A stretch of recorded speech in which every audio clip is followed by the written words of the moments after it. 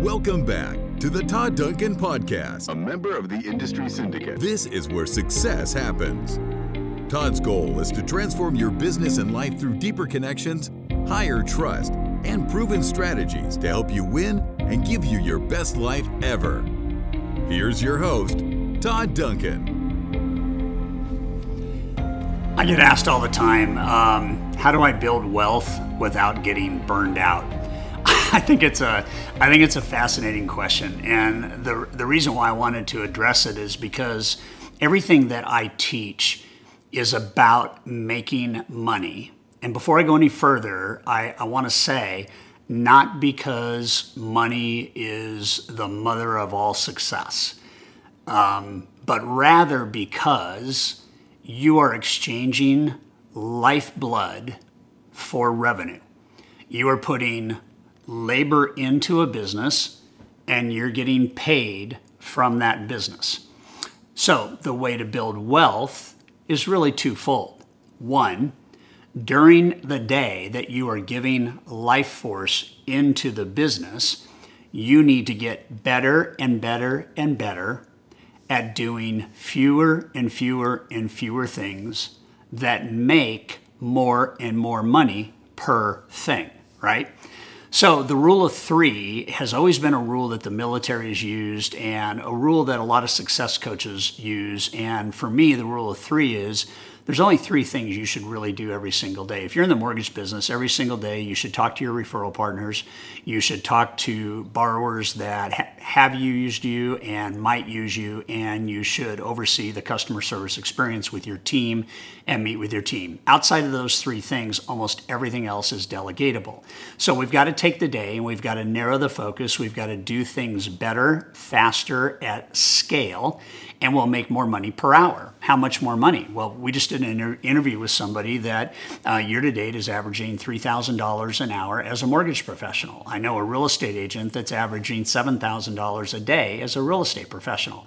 So you have to start to think about these things, and you have to start looking at the time that you give. You're never going to get back. So let's not put that time into the business and not get out of it as much revenue as we can. It's not selfish, it's the right thing to do. We're not making money the idol, we're making money the vehicle to create margin, which reduces burnout. Okay? So that's the first thing. And if you're a leader, share this with your team and have them understand that you don't get paid to do everything you do. And part of it they do because they don't have sales confidence. Part of it they do because they don't know how to prospect. Part of it they do because they don't know how to not do it. And a high performance company allows people on the team to excel in few areas that they are oriented and gifted at being a high performer in. And so that's the first kind of thought. Here's the second thought, and this is a big deal. You have to begin to watch your earned income, the money you make from putting the labor in. You've got to watch that go down.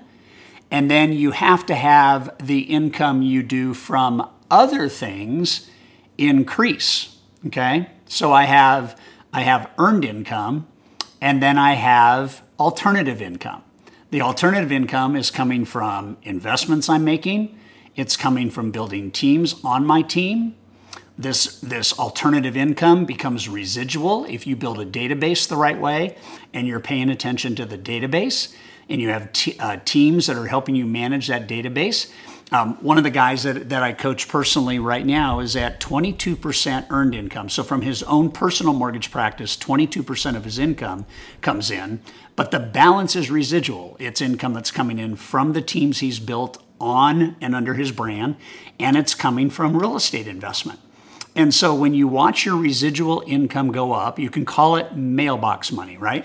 And mailbox money is you've created cash flow around not having to put labor in. Cash flow is coming because you're equipping others to use their labor effectively and efficiently.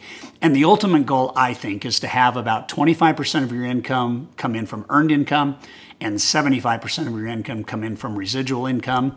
And if you do that, you're never going to burn out. you're never going to burn out as long as you manage it the right way and lead your teams the right way and make sure that you're adding value the right way. Let people share in the cash flow. Let them share in the wealth. The more that people can build their own wealth because of your leadership and the things that you're allowing and providing for them to do, the better off. And if you're making investments, pay attention to your team and teach them how to make investments. We want our teams to be successful. We want our teams to be wealthy. We want to share the wealth. But you will never, ever, ever be able to achieve true wealth if you have to go do something to earn $1. It starts that way, but pretty soon you make the money without putting the time in. That's the ultimate wealth path.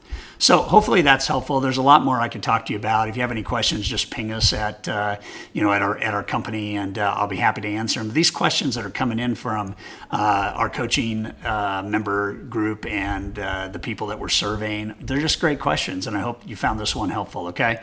So disclaimer: I'm not a money manager. I'm not licensed to sell investments. I'm just telling you what works in the real world. All right. Thanks.